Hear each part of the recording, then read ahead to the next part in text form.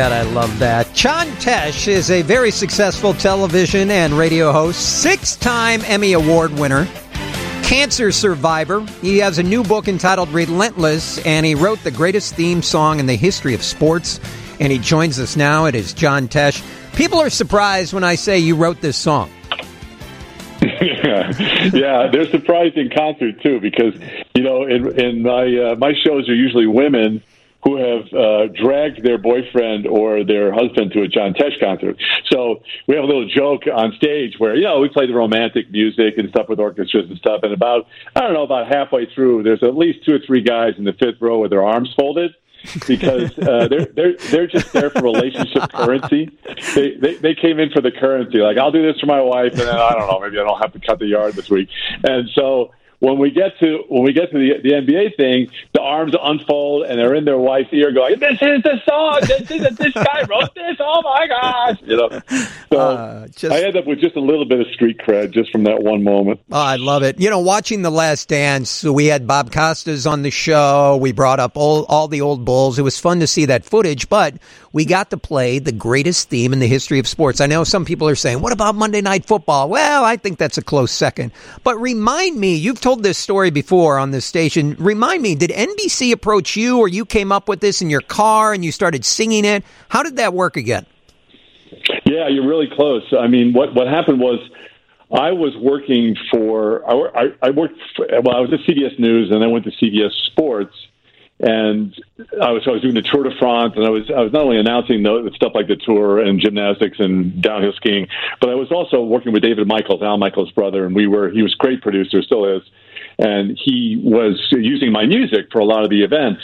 And then I left and went to Entertainment Tonight. So it's 1989, 1990, and I'm at ET in Los Angeles, and David's still at NBC, and so NBC got the Tour de France. So David said, "Hey, can you take a couple of weeks off and come and do the tour with me?" I said, sure. And I ended up doing the Olympics with them as well. So I'm in Europe, and I find out, because I'm with a bunch of NBC people, that NBC got the basketball coverage rights from CBS. And so they wanted a whole new look and a whole new package, and they were looking for a theme. So I said, man, if I could just get something like this, people would actually... I wasn't really known as a composer.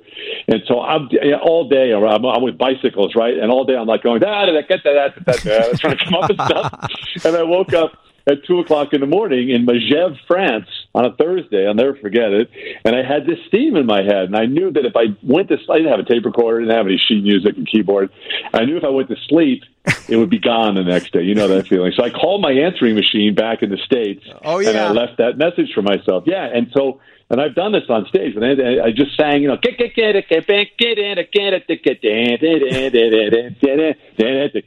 got home after 2 weeks. And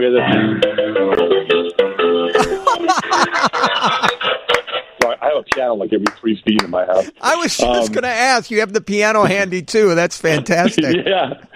Just in case I have to dash off a theater piece or something, Well, first of all, how is Connie and the family? Is everybody safe and healthy? Are you guys doing okay? We're safe and healthy, yeah. We normally do all of our stuff out of the house anyway. I mean, we have studios in the house.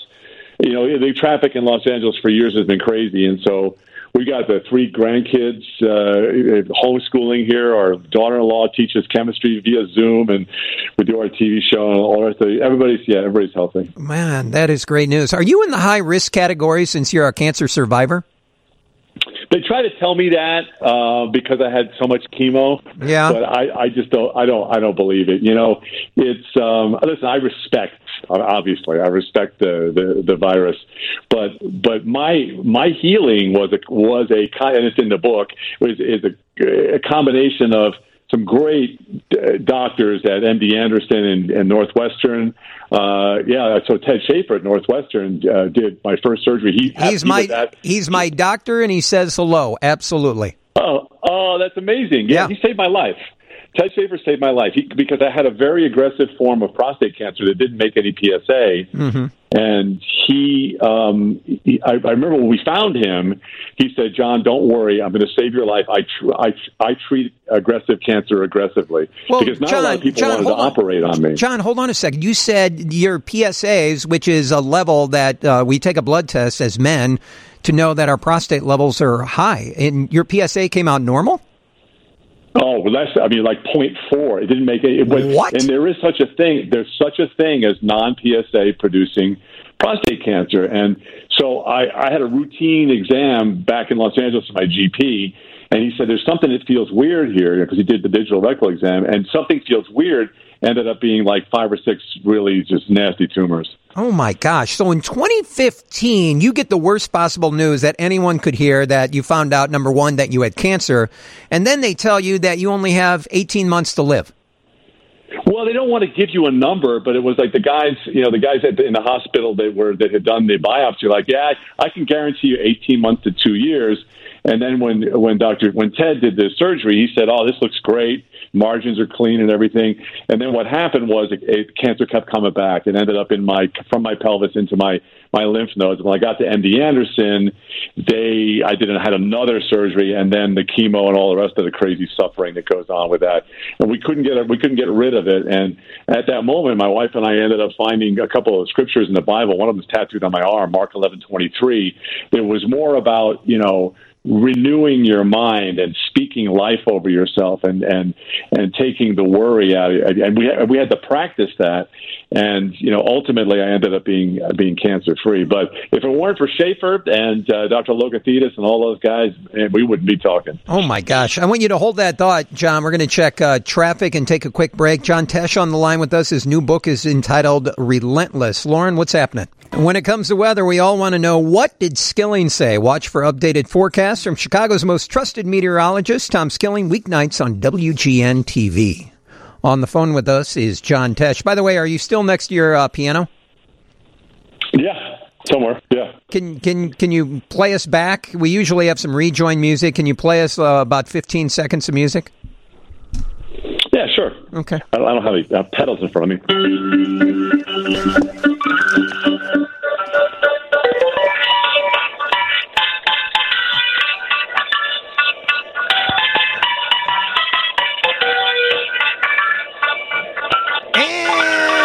And we're back. Was that the St. Elmo's Fire theme? It wasn't. It was a song called Garden City, but I know David Foster really well, and I've ripped off a few of his licks, so there may be some of that in there. I like that. His new book is entitled Relentless. You were telling the story about your bout with cancer, and you said you have a tattoo on your body. Mark, was it 1123? Yeah, that's it. Yeah, whoever says to this mountain, be removed and be cast into the sea, and does not doubt in his heart, but believes that what he says will be done, shall have whatever he says. Therefore, whatever you ask when you pray, believe that you already receive it, and you will have it. And the book is the cancer battle is titrated throughout the book. But there's stuff in there that is crazy, like me being 19 and a half years old. I got kicked out of college for forging a professor's name on a drop ad card. Right. And 3 years later, at 23 years old, I was the youngest correspondent at CBS in New York City anchoring the news. And in the newsroom to my left was Meredith Vieira. Geraldo Rivera was at Channel 7 across the street. Brian Wilson and Bill O'Reilly were in the newsroom, and John Stossel. We were all cub reporters at the same time. And so there's those stories like that, and then also about how we mounted that big Red Rock special that really changed my life forever. I was able to become a full-time musician. Well, John, can you tell that story? At one point, you got kicked out of the house, and you got kicked out of school. Can you tell that story? Yeah, and my girlfriend broke up with me.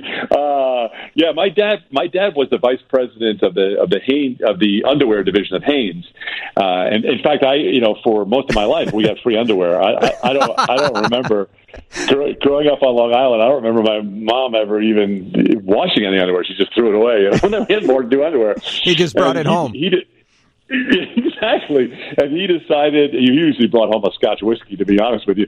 But he decided that I would starve to death if I went to school to be a musician. That's all I studied when I was a kid, was trumpet and piano. And so he enrolled me in North Carolina State University in textile chemistry, and so that's what I did. I was going to be the new underwear king in the family. Oh my gosh, textile chemistry! How boring is that? Yeah, it was pretty boring. In fact, I was so desperate. I actually walked. I was a pretty good high school athlete, and I walked onto the soccer and lacrosse teams at NC State. But then my grades were like about 1.6 or something like that. I was about to be thrown out. So I decided I was going to switch to television and radio, and I went around to all my professors, and they all signed the drop ad card except for my statistics professor, who said, "No, you're past the drop ad date. I'm not going to sign this. I have to follow university policy." So I did what you never would have done. I had some advice from a fraternity brother. I may have had a beer, and I signed my professor's name to the drop ad card. He caught me. My dad got a letter from the university saying I had broken the honor code and that I was being suspended indefinitely, being given an F for the course. And then my dad said, World War II veteran, my dad said, "You're no longer welcome in my house." And I ended up in a tent back in Raleigh, pumping gas, for about 6 months. Yeah. You lived in a tent for 6 months. Yeah. And then it wasn't any, yeah. And then what happened? How did you get out of the tent? Did you get a job? What happened? I did. Good question. What happened was I knew that I had to do something to get out of the tent. So I found a way to break into the campus radio station at NC State since I was already a criminal. What's the worst that could happen, right? Maybe more bail. Keep pushing your luck. I made a demo tape, a fake demo tape. So I did the whole, with my chest. I did the traffic report. Traffic is reasonably heavy there on the Schuylkill Expressway. And I did all the different voices. "This is Maurice Gindley in Cairo. Today, Dr. Henry Kissinger had this to say about Dave Todd. I think there's a judge for the gun." I did a reel-to-reel tape. Oh, yeah. I took it to WKIX. This is 1973. And Scott White, a guy I still stay in touch with, the news director, said, "If you want a job this badly, you can have a job playing the religious tapes on Sunday mornings at 5 a.m. And you know what happens? You get your foot in the door and you get a job, and that's how it started. Wow, Mr. Nice Guy John Tesh forged a professor's signature. I can't believe it. Yeah, I'm a forger. But the moral of the story is it all works out in the end, right? Yeah, it definitely worked out. But I didn't talk to my family didn't talk to me for 3 years. Oh, geez. How did you bridge that gap? What happened?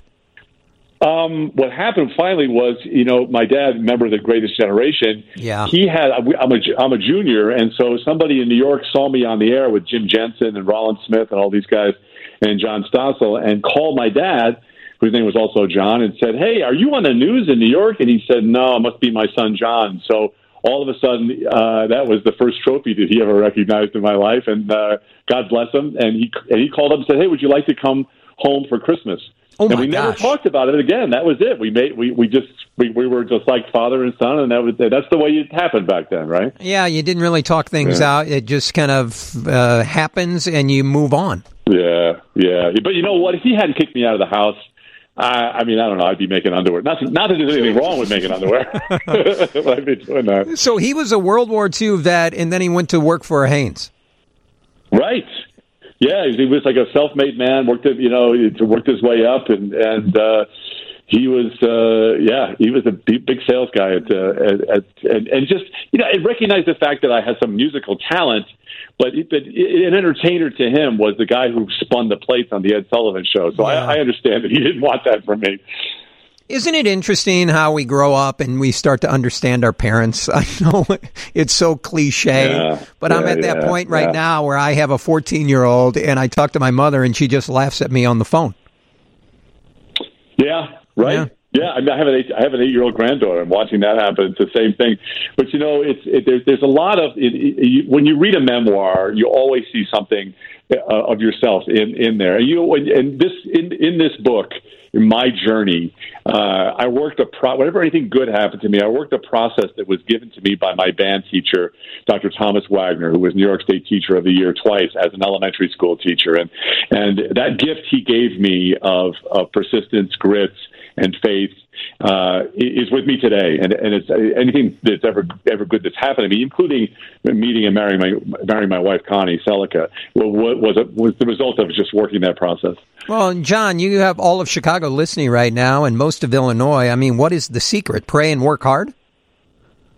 Yeah, it's just a lot of work, right? You know that. It's you got to have a vision, and who is it? Nietzsche said, you can withstand, as long as you have a why, you can withstand any how. And so but my why sometimes changed. The lane that I was in sometimes changed, but it was always, I always enjoyed being focused, and I always loved the process. I never really thought about, and you can listen to Jocko Willink, right? Or David Goggins, these Navy SEAL guys. That's what they talk about. They talk David about Goggins, working working the process every day. Right. And do you follow Goggins on Instagram? I do. Yeah, I listen to those guys all the time. I love these mashups they have on YouTube where they put music to speakers like Les Brown and Goggins and even Jordan Peterson, all those guys. Right. So you're a guy that gets motivated by reading about other people. I mean, I'm one of those guys too. And you take one of my favorite books is a book by, I think it's Austin Kleon, wrote a book called Steal Like an Artist. It's a brilliant book because it's about looking at, decoding other people's greatness and figuring out which parts of it work for you. Right. I've always said that, and I say that to my son. Find out what worked for this guy and take a little bit of that with you. Or this other guy right here. Yeah.